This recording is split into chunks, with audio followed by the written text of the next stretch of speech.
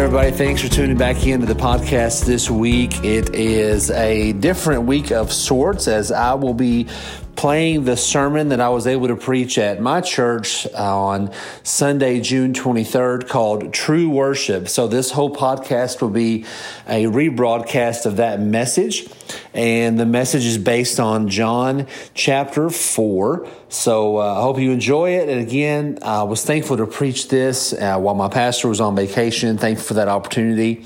So enjoy this sermon called True Worship.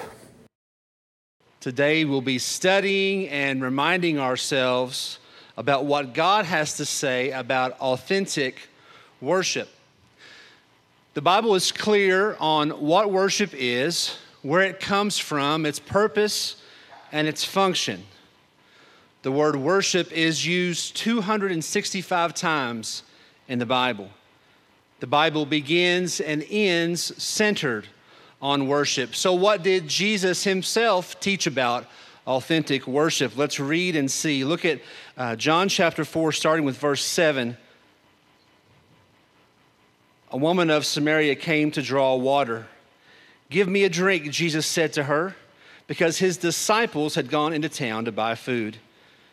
"How is it that you, a Jew, ask for a drink from me, a Samaritan woman?" she asked him, for Jews do not associate with Samaritans.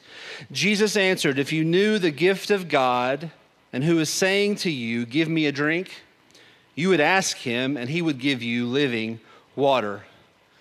"Sir," said the woman, "you don't even have a bucket. The well is deep. So where do you get this living water? You aren't greater than our father Jacob, are you? He gave us the well, drank from it himself, as did his sons and livestock." Jesus said, "Everyone who drinks from this water will get thirsty again.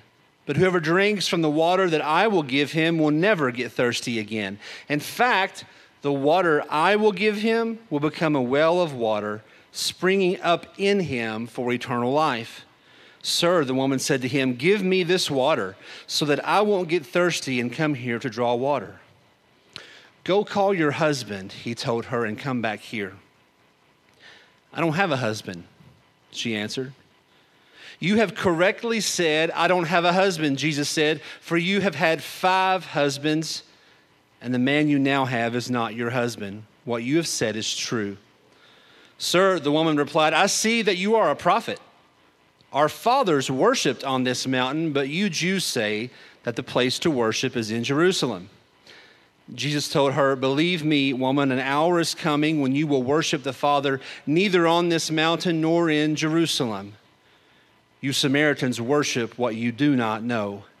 We worship what we do know because salvation is from the Jews. But an hour is coming and is now here when the true worshipers will worship the Father in spirit and in truth. Yes, the Father wants such people to worship him. God is spirit, and those who worship him must worship in spirit and in truth." The woman said to him, "I know that the Messiah is coming, who is called Christ. When he comes, he will explain everything to us." Jesus told her, "I, the one speaking to you, am he." Let's pray together. Father, we come to you this morning seeking your spirit as we worship you, as we open your word, as we equip ourselves with the truth from it. May we bless and honor you with our actions and words today. In the name of your Son, Jesus, we pray. Amen. Well, there we were, 5 cooks from Leitchfield, smack dab in the epicenter of the hustle and bustle. The amount of people was indescribable. The smells were, indescribable. The anxiety within my body could be seen from miles away. It's the focus of almost every movie. It's the center of almost every secular song, and it's the city that never sleeps. That's right. The homeschool family went to New York City. Last year, Sarah planned this extravagant vacation to Hershey, Pennsylvania. You heard me right. Hershey, Pennsylvania. We were going to tour some chocolate factories, visit a theme park called Hershey Park. Hey, what could go wrong? Chocolate and roller coasters, easy. But God had other plans. As we made the trek to Pennsylvania, historic flooding set in last summer. It closed down the theme park and several attractions within the town. So my bride improvised, and we detoured, and we kept going north to New York City. In the words of my son, Alex, we saw some things that were pretty cool, and we also saw some things that we never want to see again. It's the city that really doesn't sleep. I want to know this morning. Raise your hand if you've been to New York City. Look around. Look at all those hands. Awesome. Okay, raise your hand if you've never been but you want to go. If you've never been but you want to go to New York City, okay? Raise your hand if you know you ain't never going to go to New York City. I think my dad raised his hand all 3 times. I'm not sure. On our trip, man, we saw the sights. You can see it there in the pictures. The statues were amazing. We saw that. We saw monuments, landmarks. We also saw something that caught our attention, though. In a way, the city itself was being worshiped. New York City was an idol to some while we were there. I'm not saying that if you have been to New York City or you love New York City that you're in the wrong. I've been to New York City twice. I'm talking about the overarching paradigm of those who use the city as their own personal religion. People who worship New York City instead of the one true God. They have the idea of worship wrong. They worship what they do not know. Can you relate to that? Can you relate to that in your personal life? Do you have something in your life that you worship instead of Jesus Christ? Do you fully understand the concept of what worship means according to Jesus and according to the Bible? I want to set up today's passage emphasis for you. In the first half of John chapter 4, Jesus meets a woman at the well. In that quick conversation, he briskly turns the conversation to a conversation about worship. Jesus had been ministering publicly in and around Jerusalem and decided it was time to head back to Galilee. He leaves Jerusalem, the center of Jewish worship, and heads to Samaria. The disciples and Jesus have had a long and taxing trip. Physically, it was hard on them. And they decide in the heat of the day to stop at the well and rest. The disciples head into town to pick up some food while Jesus rests there. And while he rests there, the woman approaches the well. Jesus could have taken a different route to Galilee that went around Samaria. But he chose a direct path to have a direct conversation with a woman who needed to be directed on true worship. Look in John 4, starting with verse 7 again. Keep your Bibles out. We're going to be there. A woman of Samaria came to draw water. "Give me a drink," Jesus said to her, because his disciples had gone into town to buy food. "How is it that you, a Jew, ask for a drink from me, a Samaritan woman?" she asked him, for Jews do not associate with Samaritans. In a culture where men were considered more important than women, in a time when men rarely spoke to women, in fact, the disciples would later criticize Jesus for this conversation, and he would be ridiculed for it in Mark as well. He still spoke to the woman at the well. Despite her race, gender, or background, Jesus spoke to her, loved her, and taught her, regardless of the unwritten and written rules that preceded him. Jesus was tired, and he longed for a drink. And the woman at the well could quench his thirst with a drink from that well. But here's what Jesus did. Jesus used that moment to expose her own spiritual thirst. Look at verse 10. Jesus answered, "If you knew the gift of God and who is saying to you, 'Give me a drink,' you would ask him, and he would give you living water." "Sir," said the woman, "you don't even have a bucket, and the well is deep. So where do you get this living water?" The lady's confused. She's asking where Jesus plans to get this living water when the man has no bucket to pull it up from the well. We're all like this woman, though, in seasons of our lives. We all thirst. We each thirst for something. But Jesus offers water that will forever quench our thirst. But sometimes we attempt to quench it on our own. Sometimes we attempt to quench that thirst through retail therapy. Okay, I heard an amen from the second row. Through food or drink, through all these other things. I don't know about you, but my discipline with anything in my personal life, anything that I set my mind to, it comes and goes in seasons. There are seasons when I'm very disciplined and seasons when I am not disciplined at all. Can you relate to that at all? I'm the only one. Can you relate to that in your daily devotional? Can you relate to that with your physical health? Can you relate to that with the relationship with your spouse or a close friend?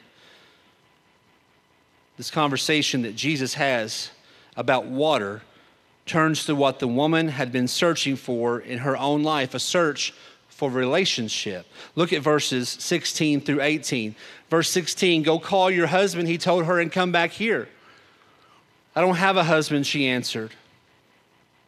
You have correctly said, I don't have a husband, Jesus said, for you have had 5 husbands, and the man you now have is not your husband. What you have said is true. The woman was searching for something that could never satisfy. She's had 5 failed marriages and currently has a boyfriend. She was searching for something that relationships could not provide. Church, I want to make sure you hear this morning. Everything that we turn to besides Jesus will leave us empty inside. Everything that we turn to besides Jesus leaves us empty inside. It leaves us longing for more, searching for that hidden treasure that will take away all of our guilt, all of our burden, all of our emptiness away. The woman was fixing to find out that the only thing that could do that for her was the living Savior, Jesus Christ. But imagine what this woman was thinking. All she wanted to do was draw water from this well. And now some guy comes up and is talking to her, and he knows her innermost thoughts, her sins, and her struggles. Put yourself in her shoes. Imagine being at Walmart, minding your own business, back in the back looking at the fish tanks. You know, they have fish tanks back there. Nobody. There's fish at Walmart, pretty sure.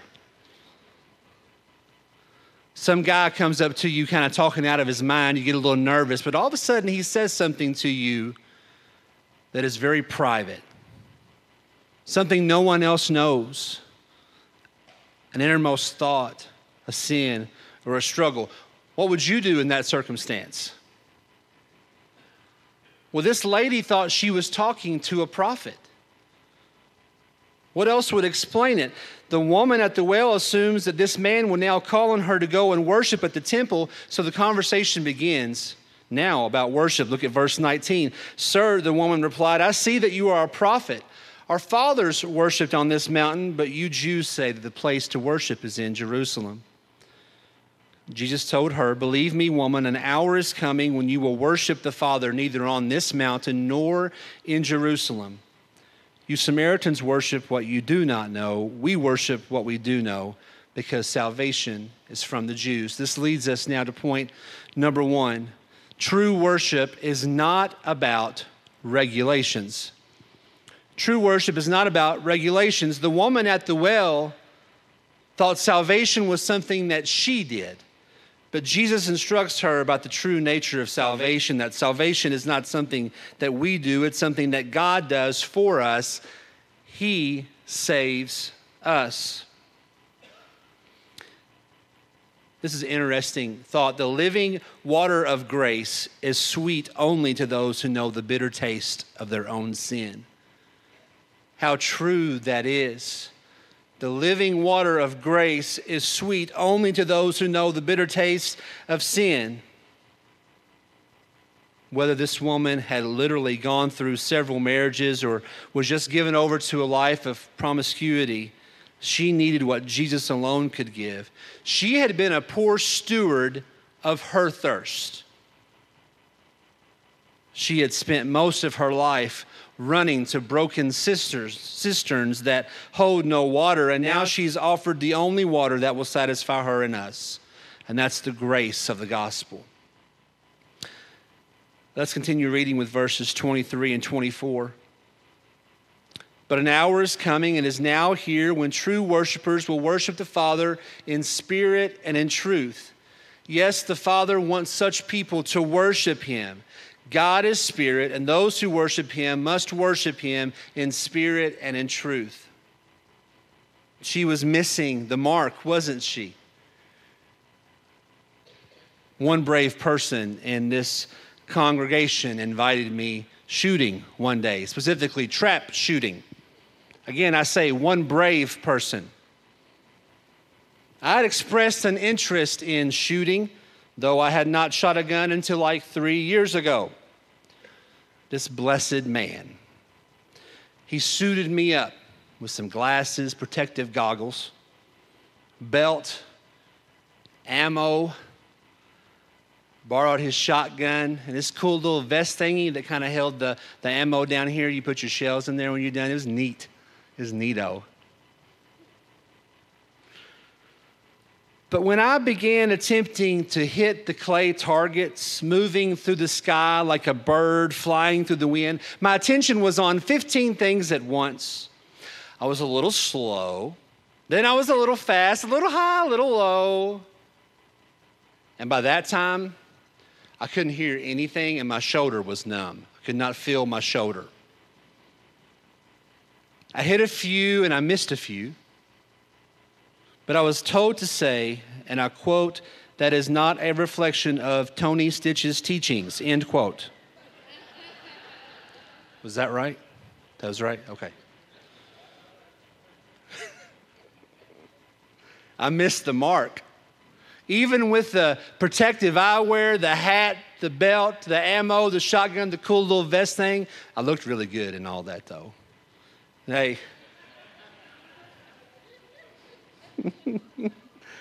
I still missed the mark.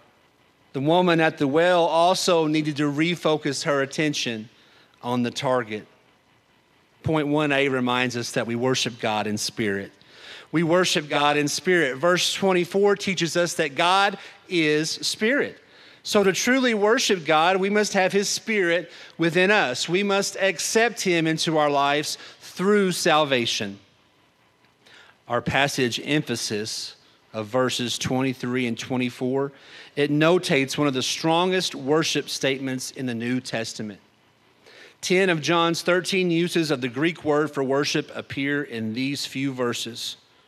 We learn immediately that place is irrelevant and that worship is not primarily in body through physical motions and activities, but in spirit. We worship God in spirit. Point 1b, this text reminds us that we worship God in truth. Worship must be done in truth, honest, biblical, Christ-centered truth. These verses show the difference, though, between religion and the gospel. Religion describes humankind's search for God. The gospel describes the way God reached down to humanity. True worship must be based on the true knowledge of God. The Samaritans limited themselves to only knowing the first 5 books of the Bible.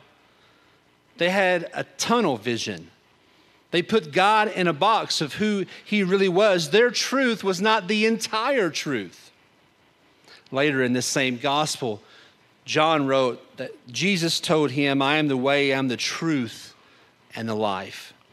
No one comes to the Father except through me." Church, true worship has nothing to do with rules and regulations, but a genuine heart's desire to love and follow Jesus. Jesus is teaching that true, authentic worship is not about a checklist of do's and don'ts for we worship him in truth. Point 1C teaches us that we worship God with our hearts. We worship him in spirit and in truth and with our hearts. Rules and regulations, checklists, and guidelines were no longer needed with the coming of Jesus. He was the prophecy fulfilled. He was the Messiah, the living King of Kings. When I think of the culture of the Samaritan woman and our culture today, there are many, many differences, but there are some similarities. Then and now we find a confused people. Then and now we find a selfish, self-centered people. A people who do as they please without a concern for the one true God. In the book of Isaiah, chapter 29, it is written, "The Lord said, these people approach me with their speeches to honor me with lip service, yet their hearts are far from me, and human rules direct their worship of me." Church, if I could leave you with one thing today, it would be a plea for you to worship Jesus Christ with your whole heart, not living a double life where you worship him on Sunday and flip a switch on Monday through Saturday and live for yourself. Beginning with me, if that is your lifestyle, may it go away, and may we direct our focus to offer all of who we are to all of who God is and his plans for us. True worship is not about regulations. Notice that once Jesus explains about true worship, he also gives the opportunity for her to apply it to her life. He not only teaches, but he continues the conversation to show that she has the chance to experience true worship by following him. Look at verse 25. The woman said to him, "I know that the Messiah is coming, who is called Christ. When he comes, he will explain everything to us." In the next verse, Jesus told her, "I, the one speaking to you, am he." Point 2 teaches us that true worship is about a relationship. True worship is about a relationship. But what does a relationship with God look like? How do I gauge my relationship to God? Pastor and author John Piper wrote this: "We receive his communications and by the Spirit are made alive to them. We see them coming, his communications of himself, his character, and his work on our behalf, and we're awakened to them. We are made to admire them, delight in them, and be happy in them. Then we return to him. Likewise, through the word, by the Spirit, through the name of Jesus, we offer prayers, acts of service and gratitude." Here's the main idea. The result is that our lives are going Godward while his life towards us is coming manward. That's the relationship. Our authentic worship of Jesus displays a true relationship with him through the salvation that he offers to us. As we study God's word, we find our Savior desiring a relationship with us from the beginning of all beginnings. Point 2a, we were created to worship. We were created to worship. God created the universe so that it would display the worth of his glory. And he created us so that we would see his glory and reflect it by knowing it and loving it with all of our heart, soul, mind, and strength. From the first breath that God gave Adam and Eve in Genesis, he created us to worship him. In Isaiah chapter 43, listen to these words: "Everyone who bears my name is created for my glory. I have formed them. Indeed, I have made them. The people I formed for myself will declare my praise." We were created to worship. In his book, Sing, Keith Getty wrote, check this out: "Your ability to sing is fearfully and wonderfully made. Around the 12-week mark, the vocal cords of a baby growing in the womb are in place and have been shown to work long before the baby is even born. We were created to worship. Point 2b reminds us that we are commanded to worship. If we were to write out a definition of worship, we might say that worship is our response to who God is and what He has done for us. Worship is our response to who God is and what He has done for us. Singing is a big part of worship. And also the Word of God. Did you know the Bible contains over 400 references to singing and 50 direct commands to sing? Not suggestions, but commands. We're commanded twice in the New Testament alone to sing psalms, hymns, and spiritual songs. I love to see this in the church. I love to see the choirs, the different age groups of the choirs sing, the Mother's Day choir, the Father's Day choir, the kids.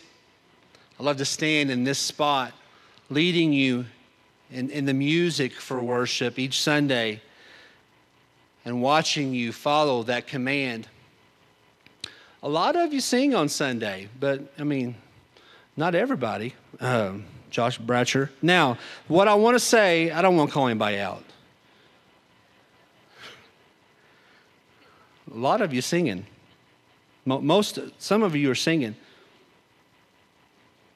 We were created to worship. We were commanded to worship. And point C, it's kind of a natural flow here. We should be compelled to worship. Created, commanded, compelled.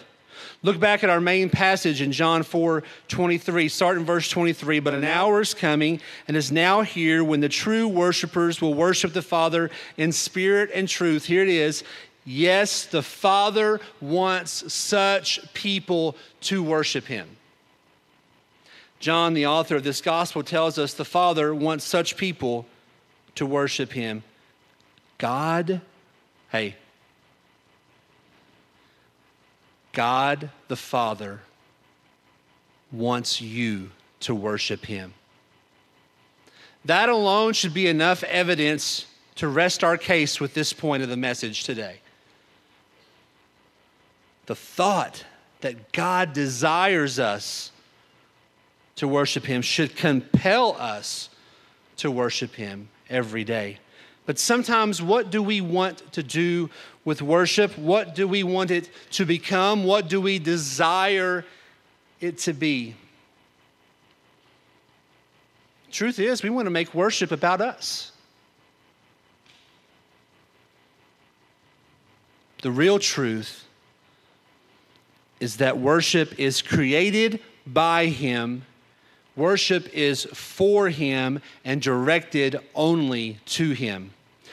Worship is genuinely offered in spirit and truth when we make our preferences His purposes.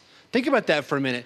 Worship is genuinely offered in spirit and truth. We make our preferences His purposes. Shouldn't that be our goal? But what a challenge that is today.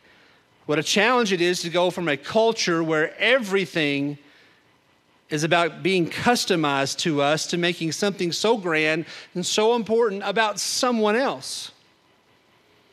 From our automobiles to our menus, 100% of what we do in life is ultimately geared toward personal perfection and customization. It's no different in the church. We want what we want when we want it. We desire to hear, see, do, and experience. We want all those things just how we want them. Fights, arguments, disagreements, personal attacks, staff turnover, church splits have all happened in the past due to this little phrase, worship wars. Worship wars are real. But please note, we're not talking about our corporate worship service music style, the selection, the presentation, or the order.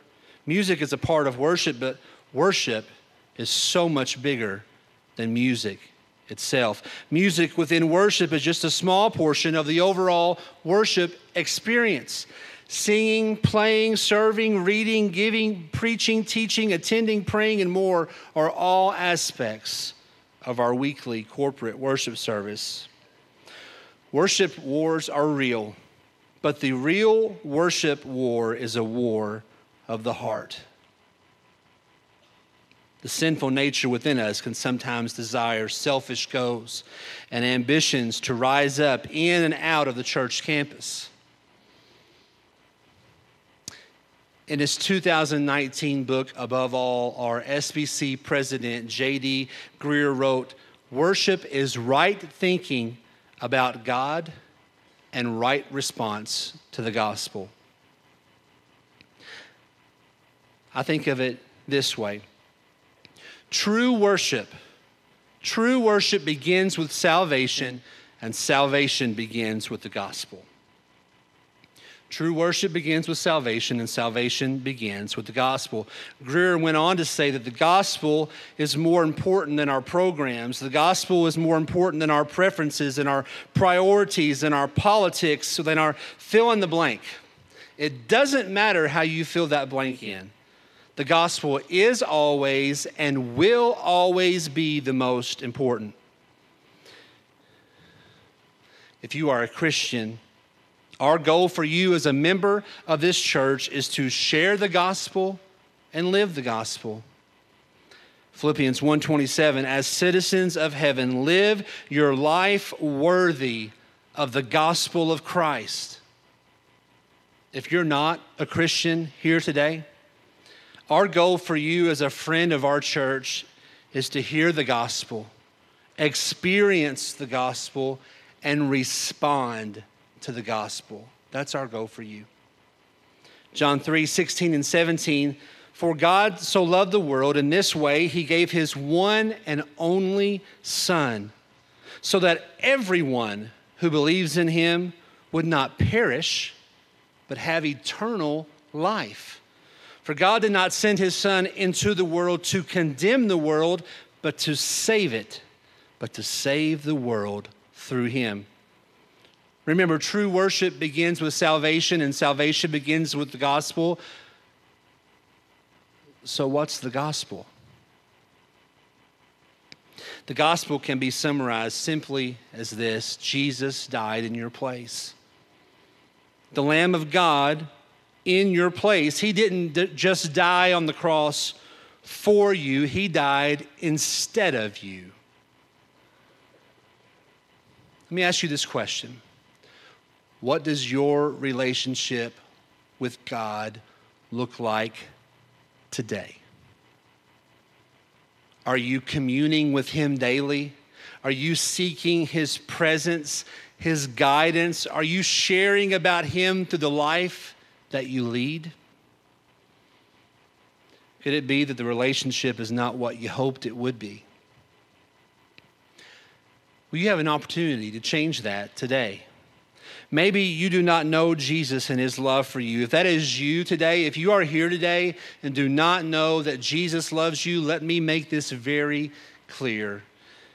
Jesus Christ loves you so much that he gave his life for you. He wants to have a relationship with you. He desires for you to accept him into your heart and live for him. Remember earlier I said that worship is our response to who God is and what he has done for us. It's now time for that response. We now have a chance for us to react to God's leading in our hearts through singing, through prayer, through submitting ourselves to him, or we rededicate ourselves to him. The time is now for you to respond based off of how he has led you. Respond through prayer at this altar, through accepting Christ. Maybe you are looking to make our church home your church home. This time of invitation that we now have is open for you to respond in these ways. Let's pray together, and as I pray, I urge you to pray to God and then respond the way that he is leading you to respond. Let's pray together this morning.